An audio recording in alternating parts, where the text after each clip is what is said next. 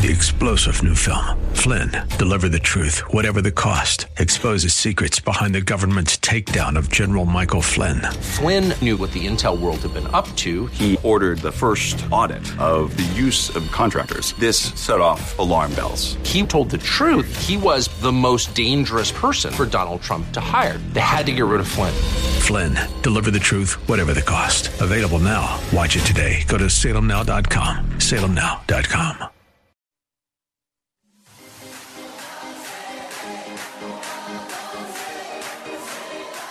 Welcome to Let Us Reason, a Christian-Muslim dialogue with host Al Fadi. Let Us Reason is a unique show utilizing theology, apologetics, and evangelism to reach Muslims for Christ by comparing and contrasting Christian and Muslim doctrines.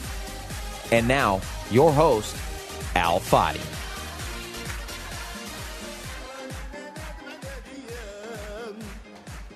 In the last couple of episodes, we talked about the tendency to have censorship at the field of academia, especially in Western academia, where, to be honest, it's confusing to me because the West is known for open-mindedness, for people to have the freedom to express their opinion. Yet when it comes to the Western academic field that is focused on the Quran or Islam in general, the tendency to always to sanitize anything that is critical against Islam, which flies really in the face of what we call academic work.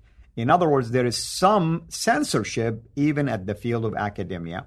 And we did address a number of quotations, as we have been doing in the last few episodes, from Shoemaker's book. Some came directly from Shoemaker himself. Others, quotations he himself referred to in his book when it came to that censorship or suppression that I called insulting, to be honest, to Muslim minds and even intellectual capacity in general. But my question today to our dear brother, Dr. Jay Smith, who is with me here in studio to unpack all of this, is the following. How then can we proceed from here, Dr. Jay? Well, we're going to get to that. And before we get into that, I'd like to just bring up one more aspect, and that is the other side, because Shoemaker takes on both the problems of Smith's idea of speaking within Islam. It must be a believer's Wilfred approach. Smith, right? Wilfred Smith, yeah. That takes on, he confronts that, but he also confronts the other, and that is the naturalistic approach. The naturalistic approach starts in the premise that you must eradicate any belief system, which is the other extreme from the other side. And this is J. Samuel Peirce, however you pronounce it, writing in 1987. He talks about this, and this is what he says. Naturalism must be understood without the benefit of clergy, that is, without the magisterial guidance of religious authorities, and more radically, without conversion or confessional and or metaphysical commitments about its causes different from the assumptions one might use to understand and explain other realms of culture. It is not necessary to believe in order to understand. Indeed, suspension of belief is probably a condition for understanding, is what he's saying. So this is almost like the opposite of what Smith is saying, Wilfred Smith is saying. And that is that you don't want any influence of belief on what you're going to be studying. Now, Shoemaker says that there's a problem with this as well. You don't want to go to either one of the two extremes. He says this rejects the idea that religious phenomena cannot be understood and explained using the same methods regularly employed for studying other aspects of culture and society, is what he's saying on page 11. So when you're studying history, basically is what he's saying, and I agree with him on this. When you're studying history, you do have to see how religion impacts on the believer. You do have to see what the believer is saying. You also have to see what is it that history can tell us concerning that believer's approach. Historical context is absolutely important, and you need to have the believer's context to understand what was happening to that person in that place. When I look at Abdul Malik, why did Abdul Malik create the Quran that we have today, or start the creation of the Quran that we have today? What was his impetus? You need to know what he was confronting. You need to know the milieu, the believer's milieu. Most scholars believe it's because he was starting something from scratch. You and I don't believe that. I think we were very clear that Abdul Malik was actually a Christian of sorts, but he was an anti-Trinitarian Christian who was confronting the Trinitarian formula. But you need to know that environment. You need to know that the milieu from which he was talking. If you just throw that out and say we don't have to know that we must, in fact, don't use a believer's belief system, because that will cloud out, or that will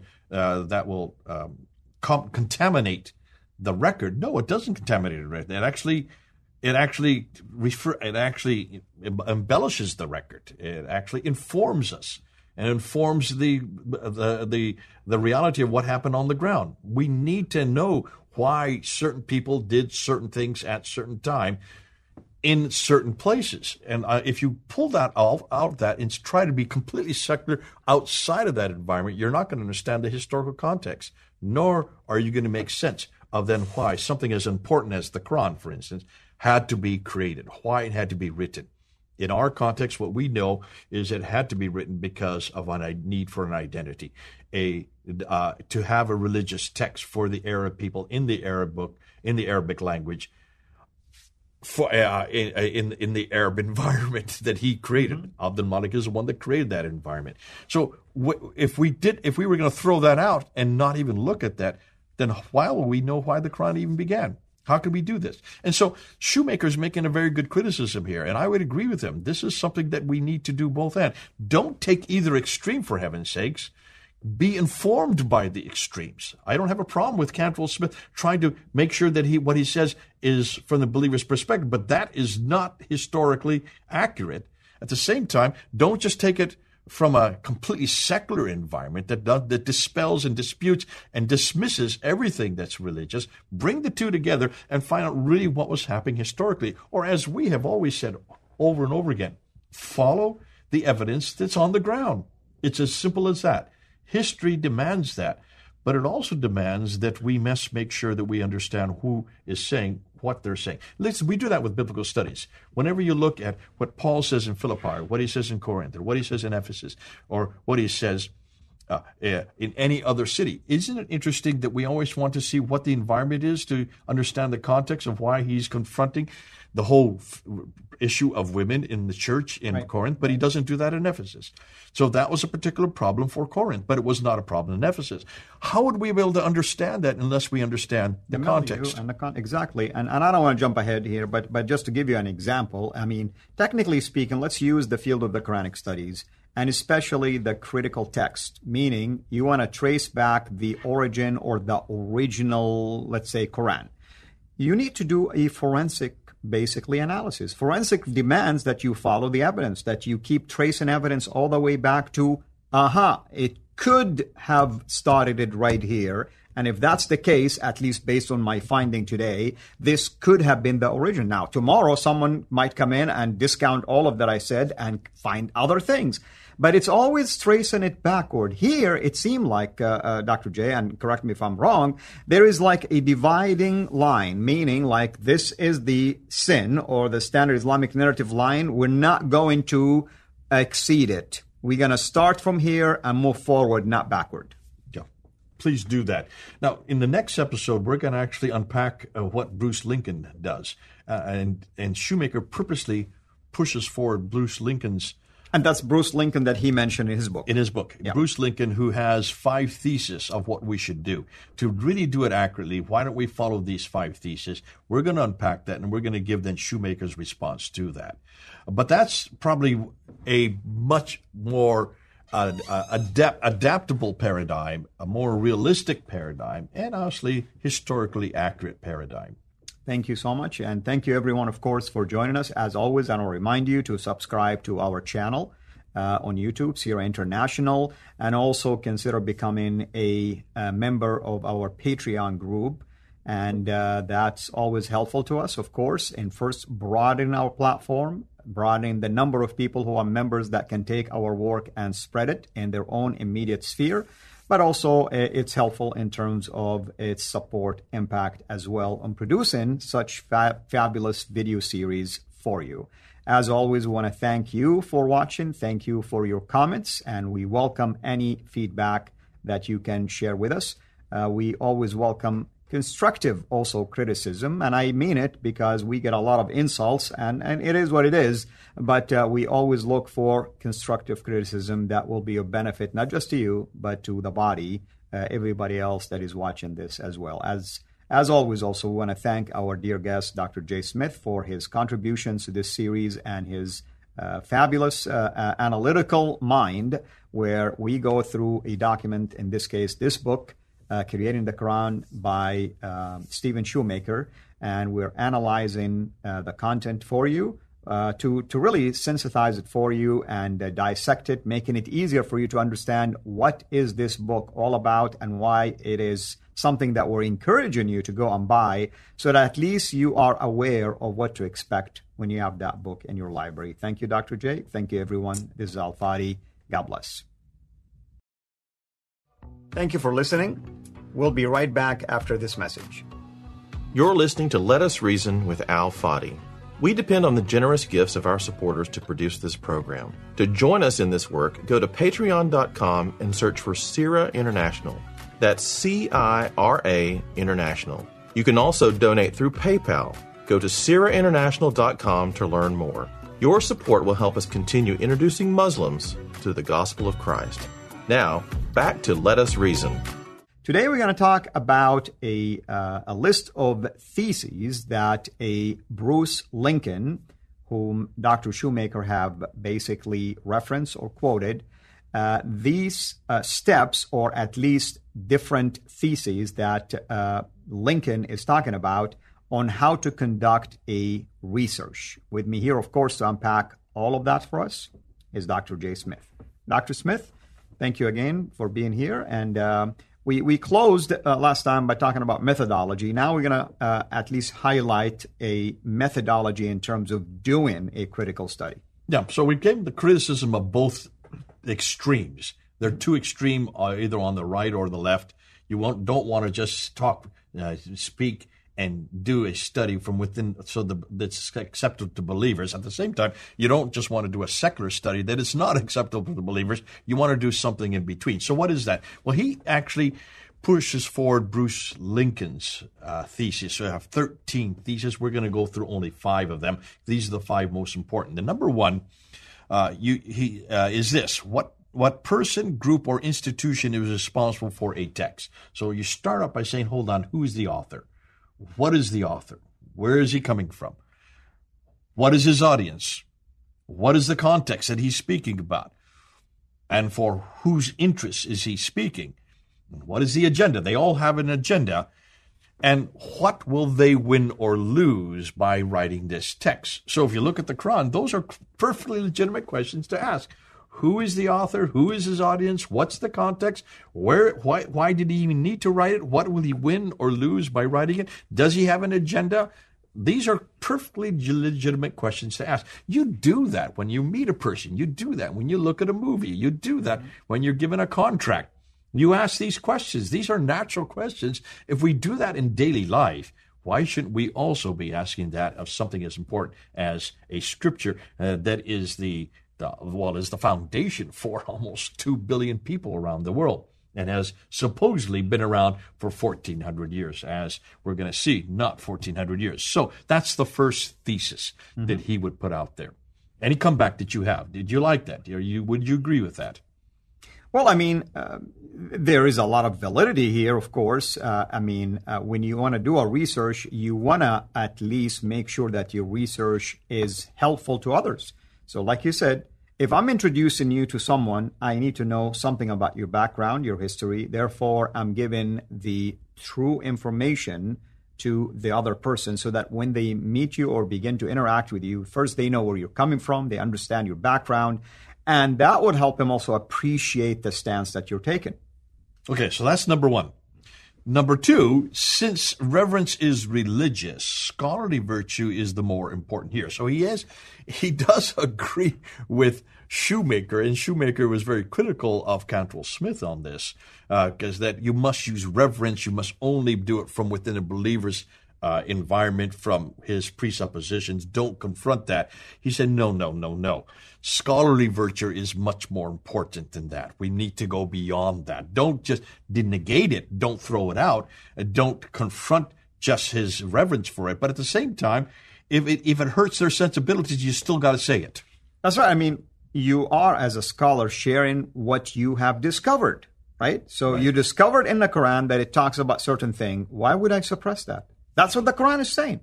Listen, we know that better than anybody else, because almost everything that's been critical of the Bible, it's been some of the accusations have been very nasty, and we still take it.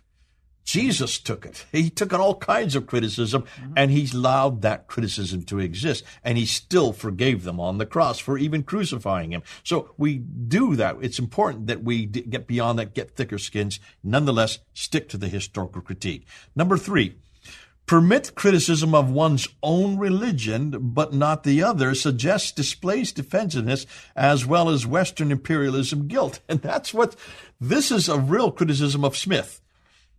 Yeah, you can criticize us. You can criticize Christianity, which he doesn't represent anyways. He's very critical of Christianity himself.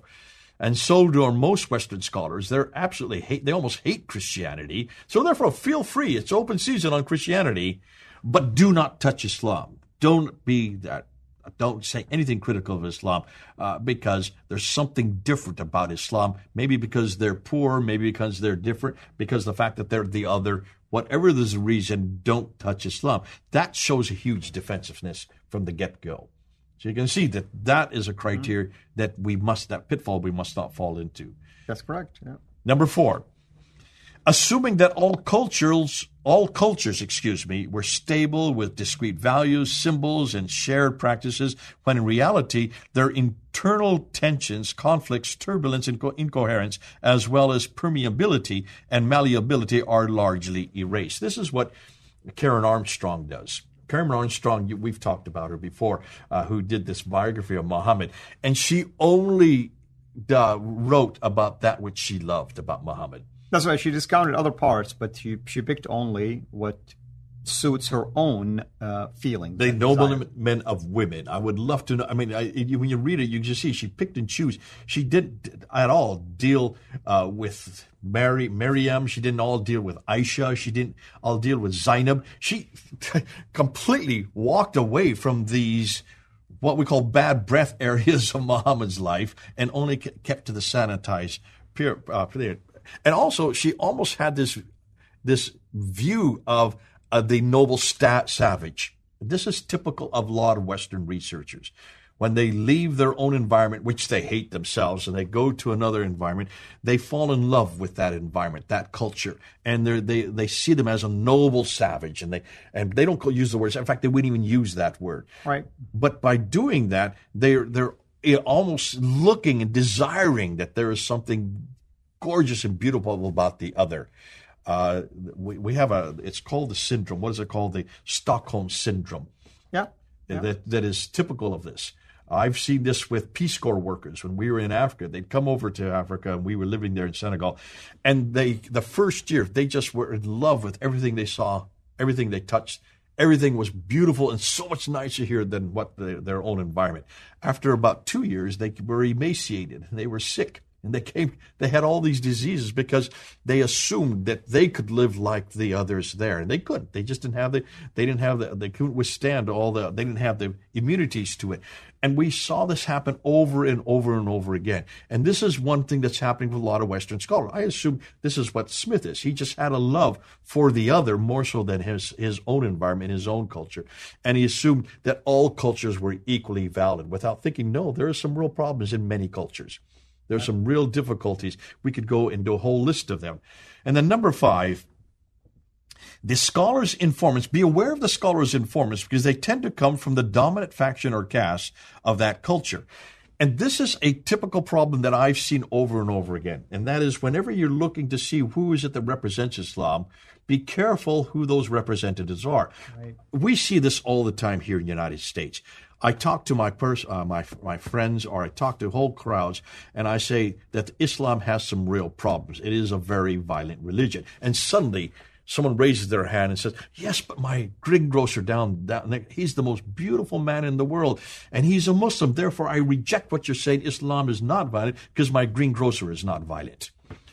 And that's true. That usually the people who are come over here, the Muslims I meet here in America, are the best people in the world. I remember a scholar from the University of Chicago one time confronted me when I was talking about what Islam teaches and why there is this tension between the peaceful side of Islam and the violent side of Islam. And I was just sharing from the Quran. Here is what the Quran says. Here is where people get the idea of violence. Here is what people get the idea about peace. That yes, there is abrogation and things like that. And then a scholar, apparently a scholar at the University of Chicago, stood up and says, that's not true because I wrote about the peaceful side of Islam and I disagree with the abrogation doctrine. I mean, this guy who knows nothing about Islam other than his own research discredited my own experience of Islam, the doctrine of abrogation that is Quranic. We studied this actually, an-nasikh wal-mansukh. I mean, we studied this back home. And like you said, watering down things, focus only on one thing. He probably got his information from his informants as well. I had a personal experience back in 1990s. I did a debate at the Oxford Union with Benazir Bhutto, who used to be the Prime Minister of Pakistan. Mm-hmm. So she was opposing me on whether or not Islam is violent and whether it's relevant for the 20th century. And she got up and says, look at me. I'm relevant. I walk like you, I talk, eat, drink, I do everything you do. I live in London, therefore I'm relevant, therefore Islam is relevant. And I got up and I said, I kind of laughed at her and I said, Bibi, that's her name for short. I said, you walk and talk, I'm glad you feel relevant, but you eat like me. You can eat pork like I can eat pork. You drink like me. You can drink wine like I can drink wine. I'd like you to get on television right now and go to Pakistan and tell the whole Pakistan people, now you can eat pork, you can drink wine because I tell you can do so. I said, you may say that in this audience and everybody will believe you. And you will be the paradigm that they will model and they will emulate and say, this is true Islam. And they would love that type of Islam. But that's not what this book says. You know very good and well, that is not Islam. Don't call that Islam. Call it Bhuttoism. Give your own name to it. But that's not Islam. And this is typical of the fallacy that we fall into. And this is exactly what Bruce Lincoln's trying to warn us about. Well, that's wonderful. Thank you for highlighting all of this. What's next for our audience? We're going to go and we're going to talk about how the Quran was actually compiled. Now we're going to start looking at the compilation itself. Now we're getting into the nitty-gritty, and we're going to follow what Shoemaker says. He has lots of theories. Some of it you may agree with, some of it you may not agree with. Let's run with him. Let's see what he says. He's going to get back to what the whole title of the book is. How in the world was this book created? Wonderful. Thank you so much, brother. Thank you, everyone. This is Al-Fadi. Until next time, have a blessed day.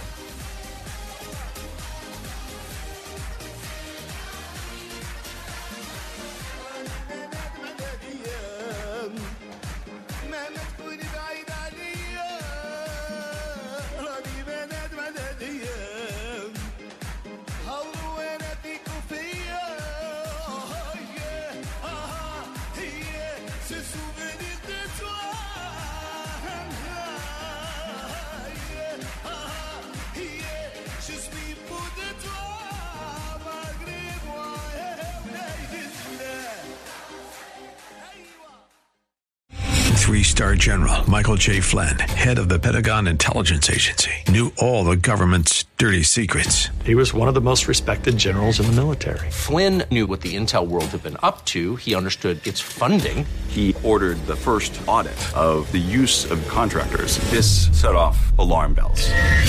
The explosive new documentary, Flynn, Deliver the Truth, Whatever the Cost, uncovers the facts behind this scandal. Flynn told the truth. He was the most dangerous person for Donald Trump to hire. I find out the worst enemy that I'm going to face in my life is right here in America. They took my assessment and they wanted me to change it. And I was like, I'm not changing it. They had to get rid of Flynn.